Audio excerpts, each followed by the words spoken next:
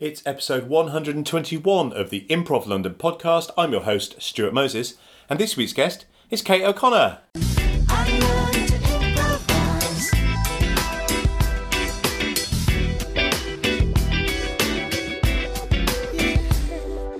Hello. Hello, how are you? Yeah, I'm really good, thank you. How are you? I am very well, I'm very well. I'm excited to have you on the podcast. Thank you so much. Delighted to be here. So you're perhaps best known, currently anyway, because we'll talk about your improv past in a little bit. I'm looking forward to that. You're currently a member of The Descendants. I am. A Hoopla house team. Yes. Tell me all about The Descendants. Wow. Firstly, I'm super excited to be part of one of Hoopla's house teams. It's a relatively new endeavour for them, and I think it's a really great idea. Steve Rowe is fantastic at getting people actually on stage and performing and enjoying improv in the way it's meant to be enjoyed. So first off, I think it's brilliant that he's doing that. The Descendants are a narrative team. So we started out life just through auditioning. So that was, I suppose, square one. What was that process like? It was formalised in a good way. I had never done a true improv audition before, so it was. I have nothing to compare it to, but I imagine that compared to other improv auditions, it was up there as one of the good ones. Very supportive atmosphere. We all sat in the upstairs room in the Miller, which is Hoopla's spiritual and actual home. Used to be a Pizza Hut. Did it? Yeah. You see, I love improv, but I also love Pizza Hut, so I'm a little bit torn as to like. No. All right. You go on. All right. Know. All right. Improv's better than Pizza Hut. Yes. Okay. Fair enough. All right. If I had to choose between the two.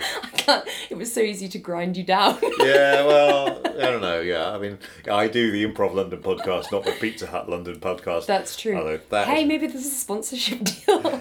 Oh, I'll tell you what. I'm getting rid of the improv. I'm just like. It's mainly about Pizza Hut. Yeah. And specifically Pizza Hut. Pizza Hut is my favourite type of pizza restaurant. No. Yeah. What about Domino's? No, I don't like Domino's. What? Yeah, maybe I've just had bad experiences, but I have to say those not as nice. I And think also no salad bar. I love Domino's because I have a nostalgia for it from when they sponsored The Simpsons. I will always love Domino's just because of that. Fair enough. Yeah.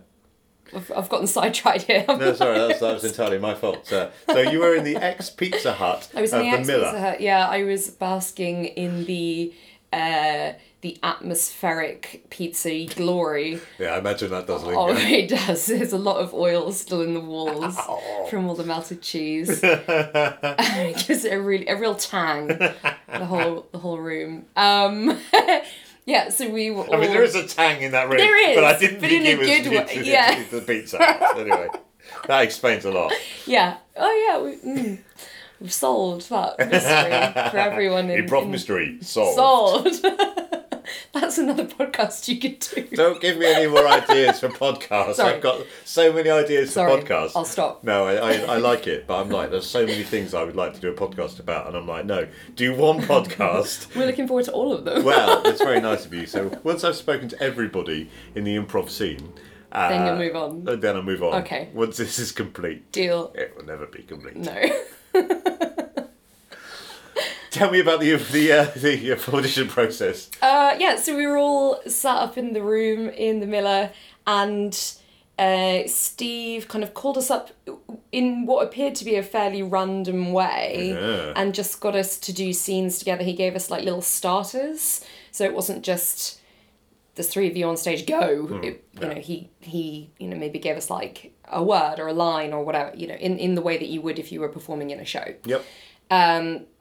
And never realised that Steve has a poker face. But he does. Oh, right. Sometimes when he's in show mode, as in getting the show ready, I think he has that. Yeah, maybe. Yeah, maybe it was that same one he was Yeah, employing. it's kind of business. It's like there's business needs to be done. This is business time. Yeah. This is my sort of business face. But Yeah. that's interesting. Yes, I hadn't really thought about that. No, it's good though. And it was a super supportive environment, as in the way that everything is in Hoopla. So after every scene, everyone was super encouraging of everybody else's work. Lovely. And it just made for like a really happy and useful learning experience. I mean, even if people didn't necessarily get into either of the teams, they were auditioning for 2 teams that day, what is now the Descendants and also the Gammas, the short form group as well. So I think for people who didn't necessarily get into those 2 groups, it was still a really good and useful opportunity for them too. Let us hope so. I think so. Yeah, like I mean, you don't know because you've got I'm not team, not one of them, so. but I can imagine that it gave people the opportunity to do the audition, and it wasn't a scary, horrible thing that people walked away from like, you know, feeling like it was terrible. Yeah. So that was great. I think auditioning is hard, and I think improv auditions are maybe even harder. I don't know. I mean, it's so difficult to feel prepared. Yeah. Which is kind of the double-edged sword, I guess. But yeah, no, it was good. I thought he did a great job. And I know that they're doing more in the future because they'll be auditioning for new teams. Yes. In the not too distant future. Yes, so, very exciting. Yeah. Do you know what they are? I don't have okay. the inside information. I know, I'm sorry. Fair enough. So you were successful, and then so the Descendants are the long form narrative. Long form narrative, yes, yeah. So I know Steve was our original director, and he had a vision for a long form narrative show. He didn't necessarily know exactly what that was going to look like, but he himself and Hoopla more broadly have their own style. It's a very joyful type of improv where people are encouraged to create big characters and fantastical places and go on adventures. Yes. Which appealed to me a lot. And so the first show that we created, and it's also the show that gave us our name as a group, was a time travelling show. Oh, wow. So for anybody who hasn't seen the show, it is it's a really special show to us because it's so mad. We have our opening, Steve explained to us that he had this thought about kind of the origins of improv over in the States and how, you know, back in the day it was not just a theatrical performance, it was also there was something almost vaguely spiritual about it. Right. Not in a serious minded way, but you know, you would just be sort of calling upon like otherworldly forces to inspire what was about to happen on stage. You're trying to bottle something that's not real, effectively. So in order to take inspiration from that idea, we developed this opening where the 5 or 6 of us who are performing in any particular show have these big black capes. Right. Think like Dementors in Harry Potter, only charming and lovely and won't suck the soul out of you. That's good. It's good to make sure that the audience is clear. I just want to be really clear about that. Like, happy, lovely Dementors.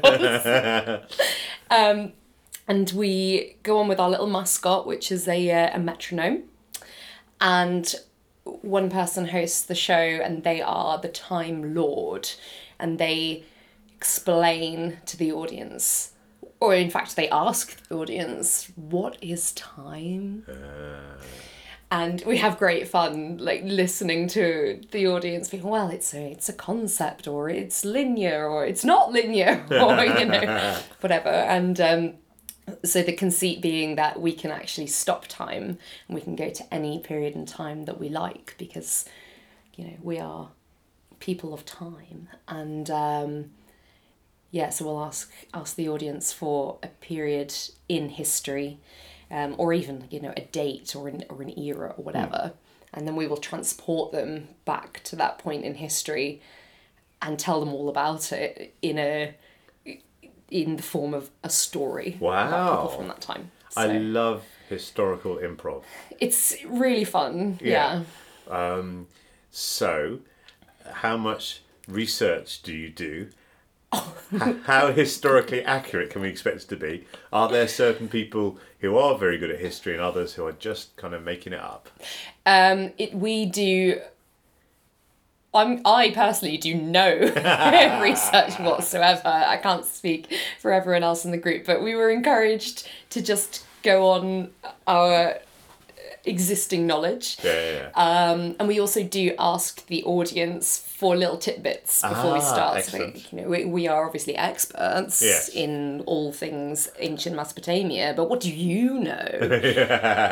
So they'll give us, a little bit of what they know, and that's one of those joyful things where you can create fantastic callbacks, or if you can plug any of those things into a show, and it immediately creates magic for your audience. So you keep it quite wide. You just ask for them for things from Just that era. Stuff. Anything goes. Oh wow! Excellent. So usually what happens is that we'll have something that has an historicalness to it. Right. It kind of encapsulates the period in history that we're talking about, but it's not going to be an accurate historical representation of that thing.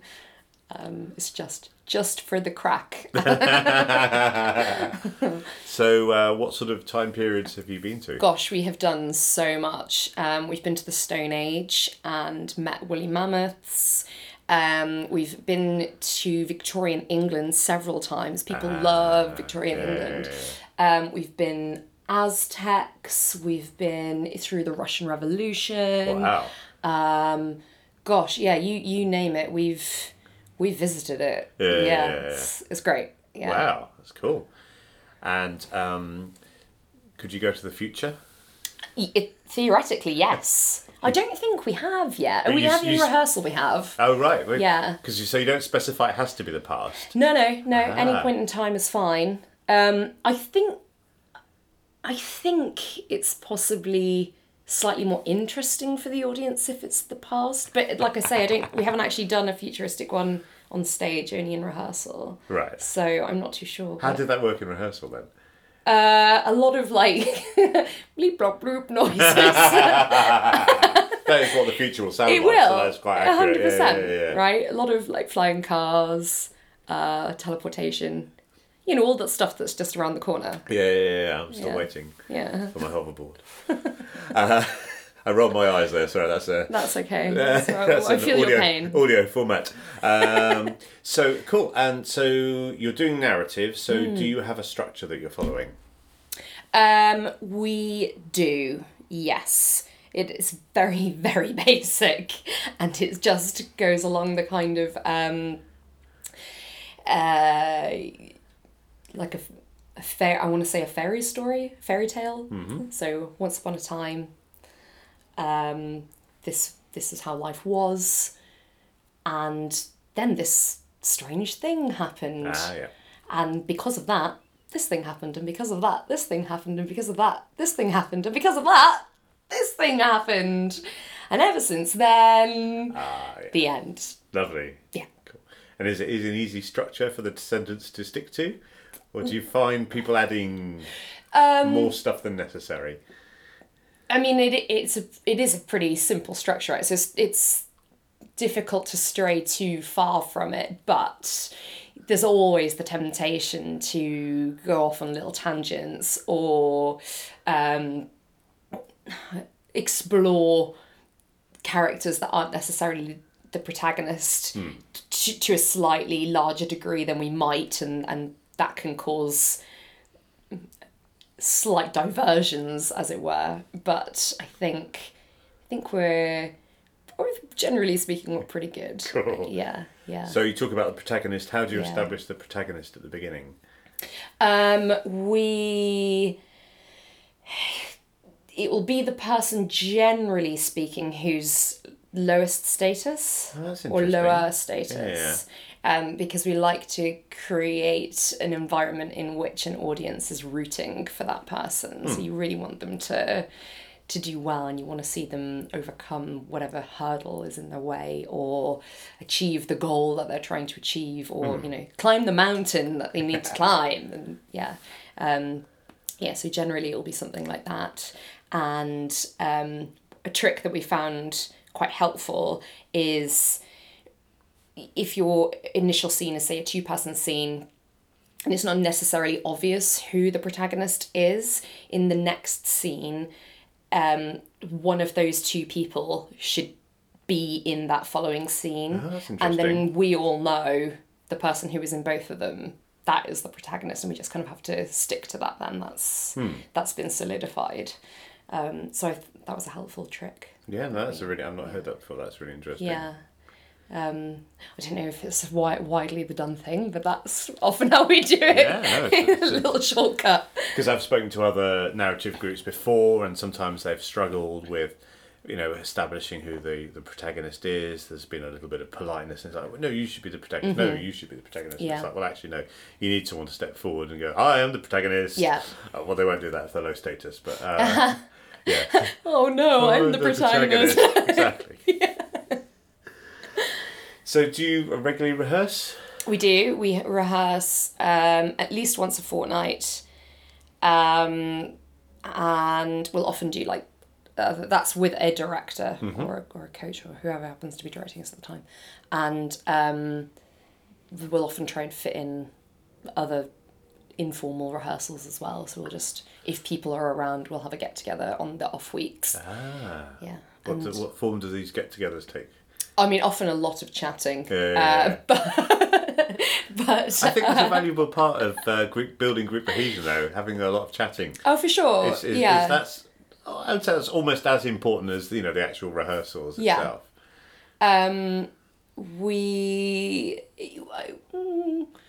We're fairly good at allocating a leader, if you like, for those informal rehearsals, and one person will say, right, I would like to do this particular exercise and I will lead it. So generally people will come to the rehearsal with an idea in mind of what they'd like to do. The most recent one, I taught the guys Gaston. Do you know Gaston? Yes, I do, but Yeah. would you like to explain it for the listeners? Of course. I forgot that the mic was on and that this wasn't just you and me.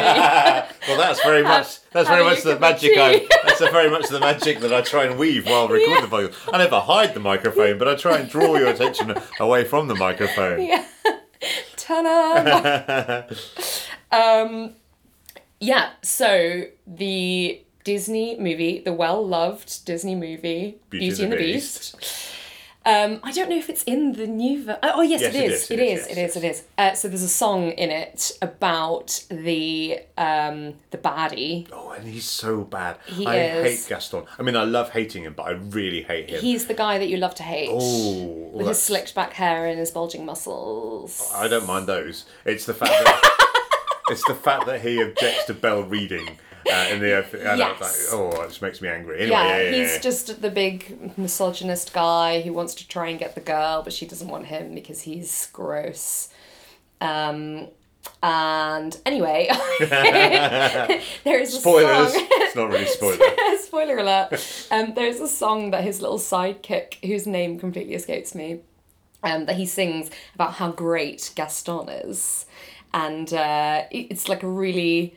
The song has a pattern to it, or at least the chorus does. No one drinks like Gaston. No one thinks like Gaston. That's beautiful. Yes. Yeah. So there's an improv game where you make up your own version of it, and it's really simple to do. So you just all stand in a circle, and the first person will make a statement that ends in a one-syllable verb. Right. So no one thinks like Gaston, and then the next person. No one stinks like there Gaston. You go. And then there's the third one, which is a slightly longer pattern, but it also has to rhyme. So no one makes tea, and then they might drink like Gaston. And then the fourth person just says a random non sequitur, just completely off the wall statements. So like, he likes to bathe in cherry blossoms. Oh, what a guy, that Gaston. And then you just go round and around like that. I think we must have played it for about 15 minutes before we realised we had to do something else. So. I think that's a perfectly legitimate way of spending your time. It was great. We had a great time. It was jolly. Yeah. Oh yeah, so we're in rehearsals, and yeah, so everyone will come with a game. That was my most recent game that I'm pretty proud of. Cool. That's a good thing. That's a good game.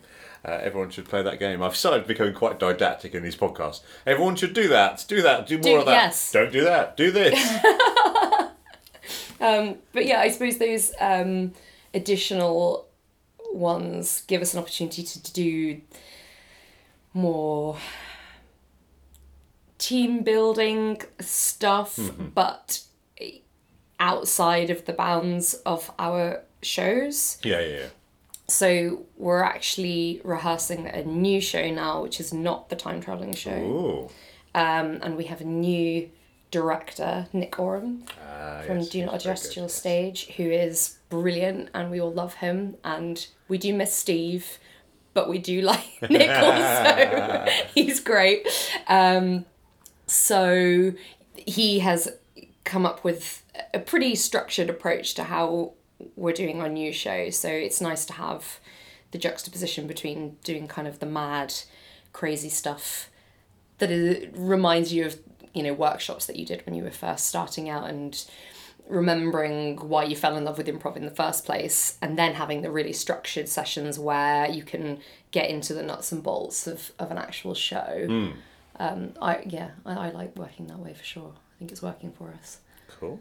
Yeah. And can you tell me about the new show? I can, yeah. So we are doing a show currently titled The Splendiferous World of Wondercrump, which is a show inspired by and in homage to Roald Dahl.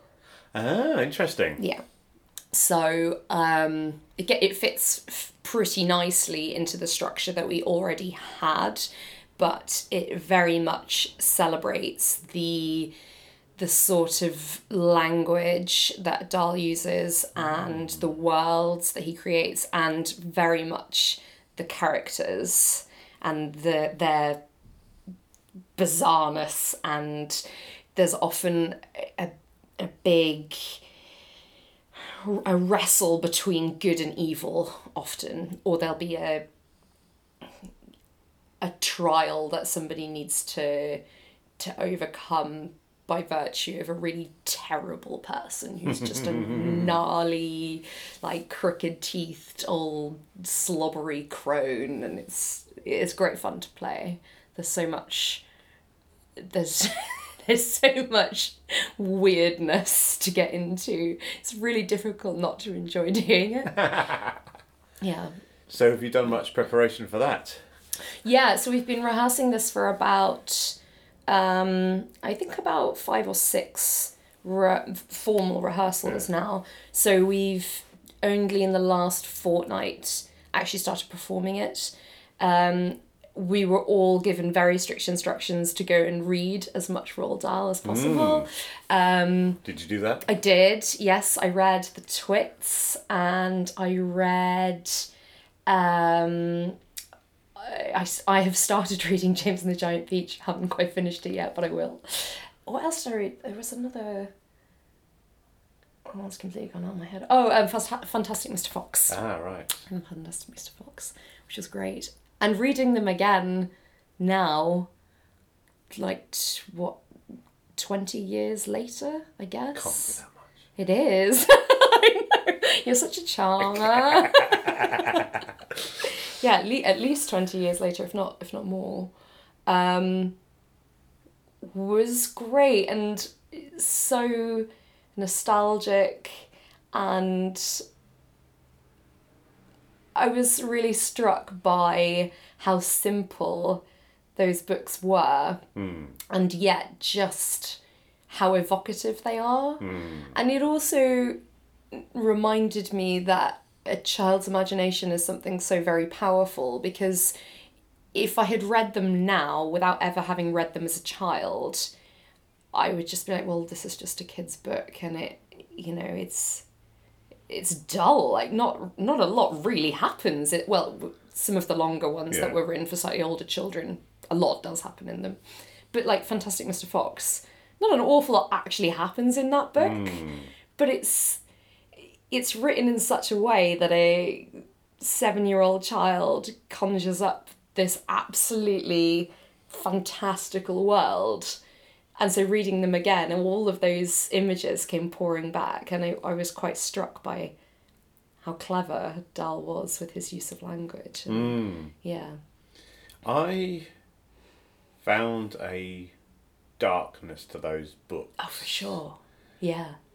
That made me uneasy. Oh, that's interesting. As a child. James and the Giant Peach I liked, and I liked Charlie and the Chocolate Factory, but some of the others just left me feeling unsettled. I don't think he would have been entirely disappointed with that. No, not at all. Not at all. He was quite an unhappy older man at the end of his life, I think. So I haven't revisited them as an adult. I haven't read them to my children. I haven't stopped them from reading. I don't actively dislike them in the way I actively dislike Dr. Seuss. Oh, well, that's fair. Yeah, I can understand that. Mainly because because that's a lot of work if you're reading to a child. Anyway, so how do you translate? So you've been reading the books. Yes. How do you translate that and make it come alive on stage? Is there is it just kind of, I don't know. There's a certain flavour, I think, that the books have that we try to capture on stage. So particularly things like using made up words and naming your characters things that are, totally off the wall, or, we had a in our rehearsals the other day, we had a pair of characters, I think it was Mrs. Crumplebottom, who was the wonderful, smiley, plump little pudding of a lady who ran her own sweet shop, and all the children in the village loved her. And her nemesis, Mr. Ratfeatures, who lived next door, whose hands were disgustingly tiny and pointy and had a nose that was so long that he could only ever walk through doors facing forward, never attempt to walk through them sideways. And Mr. Ratfeatures was Leah, who was playing Mr. Ratfeatures, has had that nickname stick ever since. I think he's nicknamed on our WhatsApp group Ratfeatures now. So it is strange when a character like that just sort of sticks. Yeah. And then, yes. Yeah. He's gonna kill me for saying this. He hates it. Does he really? Yeah. Oh dear. No, so I'll warn him. It'll be fine. I mean, is it sometimes tempting to then have that character appear? I don't know. Just reappeared, you mean? Yeah. So if you've played a character like that, yeah, it must be tempting to then play that character on stage. Oh yeah, absolutely, and that is actively encouraged. Really? Oh, for sure. Yeah. Yeah. We've had some completely grotesque characters come up that have come up in rehearsals, and then you've used them in. Or they've been in. The ones on stage have been inspired by stuff that's happened, and I mean, obviously everything is made up. Yeah. Because it's improv, but you can't help but be maybe inspired by things that have happened before, and I don't think that's a bad thing necessarily. No. I think, the reason we have rehearsals is that it gives you little ideas of how you can create a character in a show. I mean, like, why create everything from scratch every time when you might have a template that you can stick things onto when you get on stage? You see what I mean? Yeah, I think that's legitimate, and that's something I've been thinking about recently. And it's like, well, how much has to be made up on the spot, and how much can be drawn from previous things? So I think it's interesting if you've played a character in rehearsals, and then it inspires the character when you play a show. But there's also taking things from your life 100%. And that's not making it all up. You're just taking something that already exists and then channeling into improv. So I think that's Absolutely. fine, isn't it? Yeah, I mean, nothing in this life is absolutely original. No. Nothing. Everything is inspired by something. Yes. That's the great thing about playing in a team of people. And our troup's quite big. I think there's 11 of us, and we come from a fairly diverse range of backgrounds, and it's always interesting to see how different people approach different things. Yeah. So, like, one of the guys is fantastic at accents, and he's always giving us little tips, and he's like, well, if you want to do this accent, try saying this phrase, or if you want to I don't know, if you want to speak in a different accent, make sure that you're speaking out the front of your mouth or whatever, and that's quite good. And then the other day, somebody said to me that they enjoy when I play an animal on stage because I really like the physicality of it and just staying in that character. Some people find really difficult. So we had to be monkeys the other day, and it's just, hunkering over and having your long arms and not being afraid to like bounce around and just occupy being a monkey. Yeah. And one of the guys was saying, I find it really difficult to keep it up. Like, I lose faith. They were like, how do you just keep going? I'm like, well, that is what you are. Just keep being it. Like, I don't really have, there's not a trick to it. You just have to accept that is you are now a monkey. Like, that is your fate, and you just have to go with it. Yeah, sort of commit. Commit. Yeah. And that's the thing. And I have that same problem with accents. Like, I'll give it a great go, and then I'll lose faith and taper off. Yeah. So basically, we traded tips, and the tip was the same tip. Just have faith. Commit. Yeah. Cool.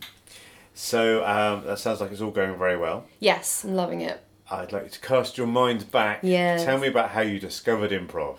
Gosh, that's a great question. I didn't really know anything about improv other than Whose Line Is It Anyway? On the telly. And even then, I don't think I fully understood what it was. It was just some very funny people making jokes. And although ultimately, I guess that is what a lot of improv is, it's not the whole story, right? Yeah. So when I went to university to do my undergrad, I studied at Cardiff Uni. And at the time, I don't know if this is still true, this was quite a few years ago now, but they didn't have a comedy society. So a couple of people that I knew from my halls of residence decided, right, we're going to create a comedy society. And they had loads of ideas about what they'd like to do. But one of the things they wanted was to run workshops. But none of them were improvisers either. They were just people who enjoyed writing sketches and stand-up and... sketches and stand-up and, all scripted comedy. They wanted to run these workshops, and they said, oh, Kate, you'd be a good person to run some improv workshops. I was like, oh, right, okay, cool. What does that mean? They were like, oh, well, there's these games that you play, and you just make stuff up. And I was like, yeah, I could do that, sure. So I ended up just running with absolutely zero prior understanding or experience of having improvised. Ran some improv workshops. That's a bold start. Right? You've got to admire that. It's like, well, I'm not even going to, I'm just going to teach it. I think that being entirely naive of the situation actually made it miles easier. There was no pressure because I didn't know what I was trying to live up to. Yeah. So what was it about you that made her think, I'm sure they were right, but what was it about you perhaps at university that made her think, yeah, it should be good teaching improv? Genuinely, I think it's that I just have very little fear of public speaking or presenting or just being in front of people. Yeah. I've been the same since I was a very small child. I've never been shy. I've probably been massively annoying. But I think I'm fairly gregarious by nature, and that was why they asked me, which I guess is massively flattering. Yes. And it's led me down a path to where I am now, and for that I can only be eternally grateful to them. So, yeah. So talk me through the path. Okay. Lead me down the path. All right, well, if you insist. Yeah. After your teaching debut. My teaching debut, which was grand, like we had a good laugh. We played a lot of freeze tag. Oh, right, okay. Because it's a classic. It's a classic, and it's just super fun, and people love it, especially when you've had a couple of beers. So we sort of dabbled a bit with the comedy stuff throughout university, and then I came to London after I graduated, and I had a very serious job in the city. I worked as a management consultant for several years and just needed a creative outlet.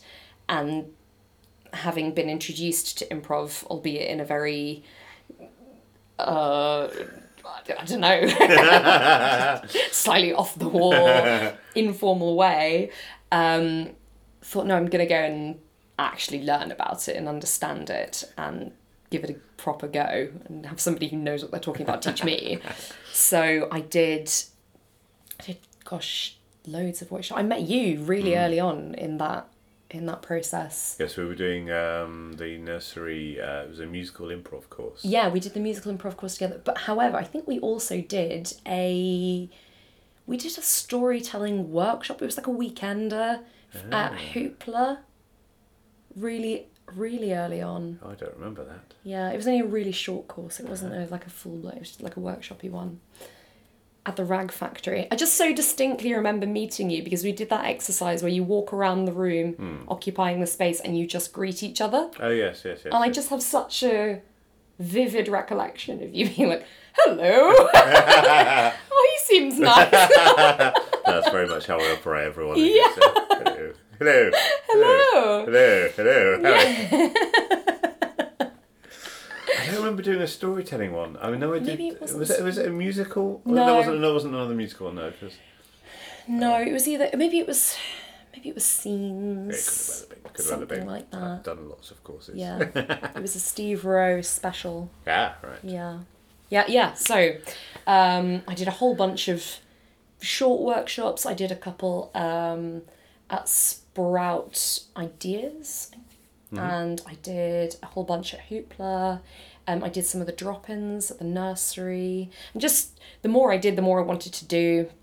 So then I moved on to, I think in much the same way as most people can, you move on to more, to longer courses which have showcases at the end and stuff like that. And so I did most of my beginner stuff at Hoopla, and then moved on to musical improv nursery, which is where we worked together for a time. That was actually, to date, that is still the most difficult course I've ever done. Not because it was a bad course, it was a flippin' brilliant course, but I found it so hard. I really feel that one, that nursery improvised musical course that Jules Mons ran, I still feel that's like a pivotal course in my improv life. Same. Yeah. Absolutely. Yeah, it's really good. It's interesting, that, isn't it? I feel very much the same way about that. Yeah. Yeah. It made me realise that improv isn't easy. I think up until that point I was like, oh God, this is just great crack. I can just say whatever I want and it's fine. And then you do something like that where there are actual rules, because otherwise people can't improvise with you. Oh God, there's a whole different side to this that I had not fully appreciated, and that gave me a real appreciation for it. Which I needed, I guess, at that point. And there was a couple of moments where I was like, I really don't think I can do this. Yeah. And then we did our showcase at the end. And I think it was Phil Lunn who did the accompaniment for us. Yes, and he's such a supportive, fantastic accompanist that I think, oh God, I was so nervous before doing it. Yeah. But as soon as we were all on stage and you jump in and you do your first song and then finally, the nerves kind of dissipate and you're like, I actually did learn all the stuff that Jules was trying to get me to understand. I think the thing with musical improv for me is that it recaptured the excitement and nerves of when I first started doing improv. Yeah, that's fair. Because it was another step up, and it was like, oh yeah, I used to feel like this all the time. Ooh. You know, real kind of nerves, but also excitement, which you do lose slightly. I mean, I still have nerves and excitement for a show, but it's never quite as all-consuming as it is when you first start, which I'm glad about because it's a real barrier to get through. Yes. To perform. Absolutely. But then when you do perform, it's such a huge, endorphin rush. Yeah, and, you feel absolutely so good afterwards. Yeah. It is something I would like to revisit at some stage, the musical stuff. Yeah.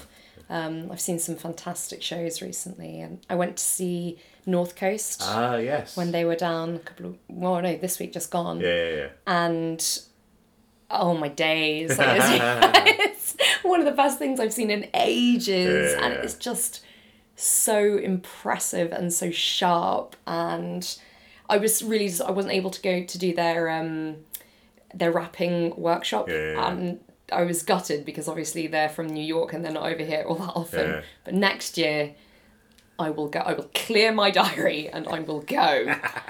Hell, maybe I'll go to New York just to... That sounds a great idea. Yeah. You should all go to New York. Everyone goes to New York. Go and see North Coast. They're amazing. So around the time of this nursery musical course, you must have joined Shark Door. I did. It was just... I think I was already in Shark Door when I did that course. But yes, it was around that point in time. Tell me about Shark Door, because Shark Door I have a lot of affection for. I know, it's so sweet. It's like, oh, that's a name that you just don't hear anymore because they're not around anymore. They don't exist anymore. Yeah. But when I was starting, they seemed to be everywhere in a nice way. Yeah. So we were just a bunch of people who kind of randomly got together. I think the very original group did a course together, and then there was a few of us that were kind of added on, and then we lost some of the originals, and it was a bit just a nice jumble of people who just had an affinity for each other, even though we were wildly different people. Yeah, no, I would agree with that. Yes, there was a lot of diversity. Yeah. A mixture of people. It were, young people, older people, people from all different cultural backgrounds. It was a really...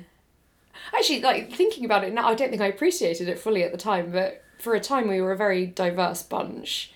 I was the token female. Right. I thought you were going to say you were the token gregarious one. No, absolutely not. There was plenty of that to go around. So... yeah, we were just all pretty new to the improv scene, and I think for a lot of us, I mean, I don't want to speak for anyone, of course, but I get the feeling that for a lot of us, it was a great opportunity just to meet people, and it became quite a big part of people's social lives, and for me, I wasn't hugely happy at work, so improv was my outlet for that. I think, for other people, it might have been, they didn't want to necessarily be at home, or they didn't, other stuff was amiss, and really throwing ourselves into the improv scene was a great way it was a great release, I think. So it was a very active group for not a tremendous amount of time, I don't think. I think we only really existed properly for about a year or so. And then, as with every group, there was ebbs and flows. Yeah. And I actually ended up leaving London for a year because I went off to do a master's degree. And so that was the point at which I exited through the Shark Door, as it were. And I think the guys, there was a few new people, and I think they did gig quite a lot for a time, and then Don't really remember that. there you go. Then there was, for one reason or another, people kind of went their separate ways, and fairly organically the shark ate everyone. My metaphor has gone a bit wrong. Yes, I would like to be able to help you with that metaphor.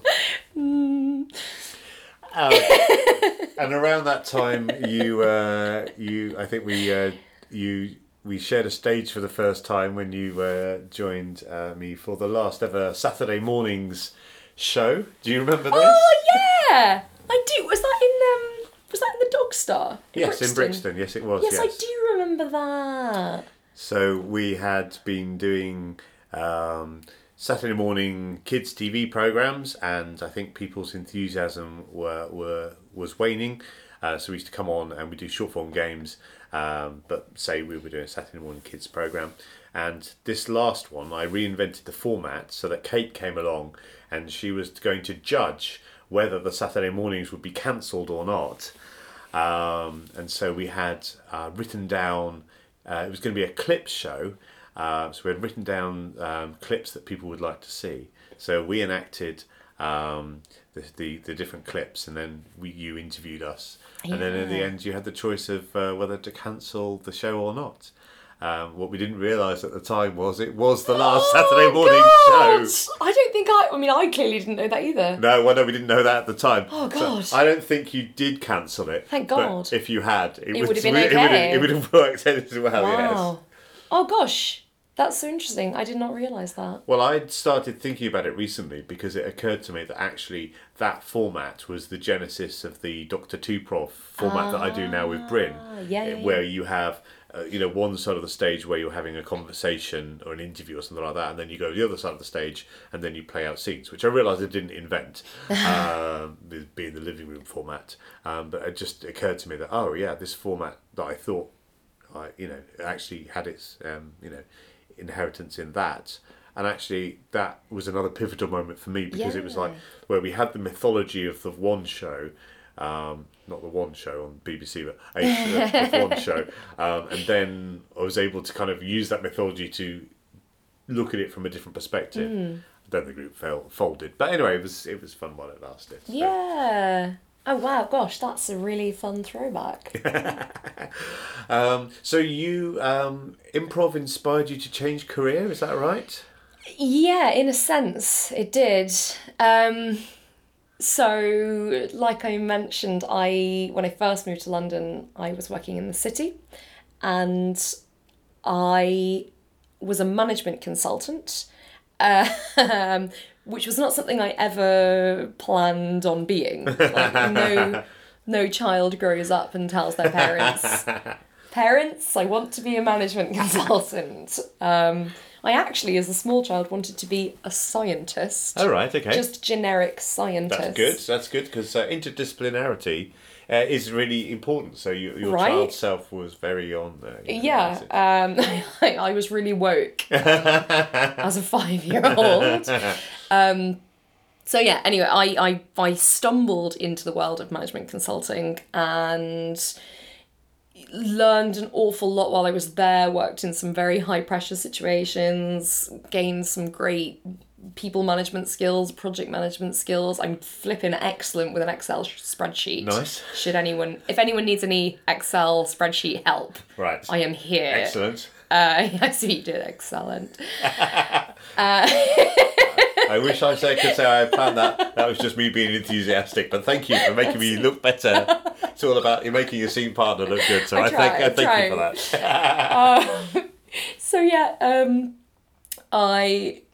it's a really intense world to work in. Like your whole world becomes very occupied just with work and striving to get promoted, and it's very competitive, and it's a very up or out culture as well. So you're always striving to be better than your peers, and that was one of the reasons why I just needed something else. And improv very much became that thing. That and tag rugby, which is for a different podcast, but it's my other great passion.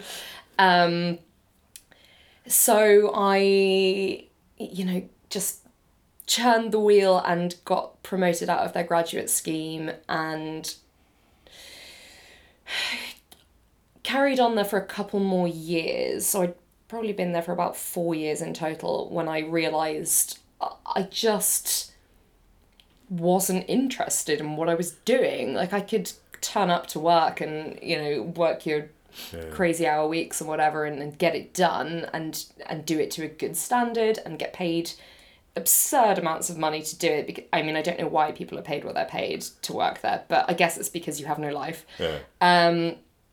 And I just realised, like, I don't care. I'm not that driven by material things, and so why am I doing this thing that I don't like?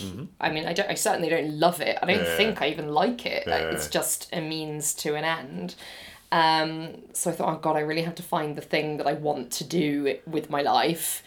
And I really racked my brains for about a year thinking, what can I do where I can use this, my understanding of business and all of the skills that I've developed over the course of the past few years, and apply creativity to it in some way. And I've always enjoyed writing. I have a blog which is a bit on hiatus at the moment, but I blog with my friend about women's sport and fitness. It's at thesegirlsdo.com if anyone would like to check it out.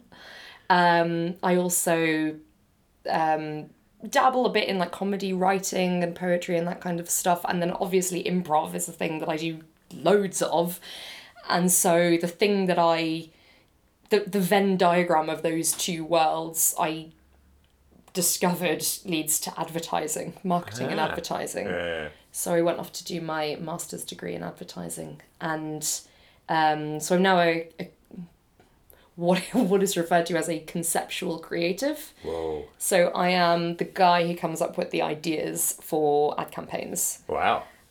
So, the guy who writes the famous line on the campaign, or and I'm also a copywriter. So, I'll write scripts and treatments and whatever, and it's great. I love it.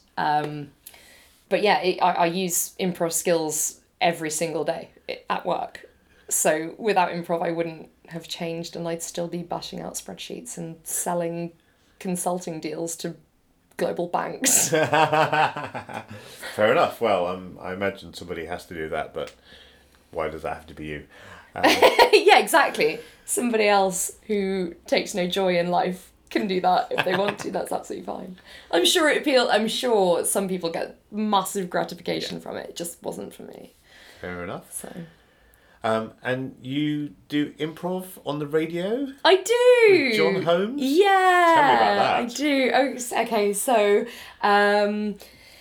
I have a friend who I met through the improv world, Alex Sivright, who is a fantastic improviser and actor, and he's done an awful lot of stuff on stage, but in recent times he has found a real love of voice artistry. So, and he's brilliant at it, and we've worked on a few different projects together. We were on a podcast called Numbskull Island for a time, which was really great fun, and it was just like madcap characters, and it's still out there in the ether for people to listen to if they'd like to. But I don't know how it came up for him. That didn't make sense as a sentence, sorry. Commit. Commit! Thank you. I will practice what I preach. I don't know how he came to be on John Holmes's radio show, but he invited me to participate because he knows that I've enjoyed doing audio improv as well as stuff on stage. And also, like, having more female voices can only be a good thing. She says, as a woman. I say it as a man. So John had a show on Talk Radio where he had a segment called The Big Debate, and every day, I think it was every day, two of us would go on and just have a debate about literally like turnips or the price of soap flakes or like whatever it happened to be that day. Yeah. And we just go on, and I mean, we're obviously supposed to be members of the public phoning up, but in a much more kind of madcap fun way. And then so John, that show doesn't actually exist anymore, but he now does the Saturday daytime show on Radio Kent. All right. And just as a nod to that segment on his old show, he now has a few of us on a roster who will phone up and chat to him on his Saturday show. Brilliant. Just talking about mad stuff. Just to, bring a bit of joy to people's Saturdays down in Kent. What more could you ask for? Yeah! The show was nominated for an ARIA award last week. We were nominated for the funniest show. Wow. And we won the Bronze Award. Wow, congratulations. So we're now officially the third funniest radio show in the UK. Yay! Which we're very, very pleased about. That's a good place to be. Good place to be. Yeah, so we were delighted to be invited up to the awards ceremony in Leeds. And John looked great in his tuxedo, and I wore a big frilly twill skirt, because I was like, it's an awards ceremony. What else am I going to wear this mad skirt that I bought? So yeah, it was great. I felt it was like the budget Oscars. It was great, yeah. Fantastic. I saw the, I don't know if you saw in the newspaper, but Charlie Sloth, who is a DJ for Radio 1 Extra, got into a whole bunch of trouble because he pulled a Kanye. He basically got up on stage after Edith Bowman's show was awarded. I think it was Best Alternative Music Show. And he has a rap show on 1 Extra. And Edith Bowman does I think it's like a movie scores show, which is a podcast. Yeah. And she won, rightly so. It's a great show. And he got up on stage and he said, I'm going to let you finish, like Kanye West did to Taylor Swift at some awards a couple of years ago. And then he just like turned the air blue and said, my my mother listens to your show, Edith Bowman. My show is for the kids, and like a mic drop situation. And then so I saw all that happen. Wow. And then his boss got on the stage about 2 awards later for something he had won. Yeah. And he said, Charlie Sloth no longer works for the BBC. Wow. Yeah. So, improv led to me witnessing the mic drop of the century at the ARIA Awards. Cool. So, if someone was to step on stage with you, what could they do to delight you? Oh, that's so nice. I love this one. I knew you were going to ask me this, and I still didn't really have a prepared answer. I don't know whether to be happy or sad about that. The improviser is delighted. The improviser in me was like, is less happy about that. The improviser in me was like, something will come to you, Kate. You will be inspired in that moment. What if somebody was to step on stage with me? What could they do to delight me? That's such a good question. I mean, it happens all the time. People delight me all the time. I really love being endowed with something ridiculous and just having to go with it. And a lot of the Descendants are really great at that. So I don't mean it in a being punked sort of way. I mean it in a very constructive way. But people will gift you these things that you would never consider doing for yourself. So whether it's a physical attribute or an attitude towards the world, it just helps you build a character that you wouldn't necessarily have created for yourself. Yeah. And I love that. That's one of my favourite things. And I try and return the favour as well in our shows. So yeah, that was what would delight me. And big final question. What's your signature move? What is the move that brings the house down, saves the day, has everyone going, classic Kate? Oh gosh. I I really hope that I do have a classic Kate moment. What is my signature move? Plus also the classic and the Kate. I know it's with a K, but it has a pleasing It's sound. a beautiful alliteration, Yes. isn't it? Yeah. I really enjoy being the voice in somebody else's head. Oh, wow. Yeah, so there's nothing worse, in my opinion at least, than being left alone on stage feeling like you don't know what to do. So being abandoned, as it were. So sometimes it's necessary for a character to be alone on stage for whatever reason, for story development, or to allow inspiration to come to that person. But sometimes you can just get the feeling that your cast mate has sort of just been left there and isn't necessarily comfortable. Yeah. So in those moments, I like to go and be either, a voice of God or, literally like an angel or a devil type character on a shoulder, just to allow them the opportunity to have a conversation whilst still being alone, as it were. Because at least that way you're supporting, but you're not. People need room to breathe. Yes. Yeah. That sounds fantastic. Do more of that. That's a good thing to do. That only leaves me to say, thank you for being a guest on the Improv London podcast. Thank you so much for having me. That was so fun. My cheeks are sore from smiling so much. Marvellous. That was so nice. Thank you very much. Bye. Bye. I made this.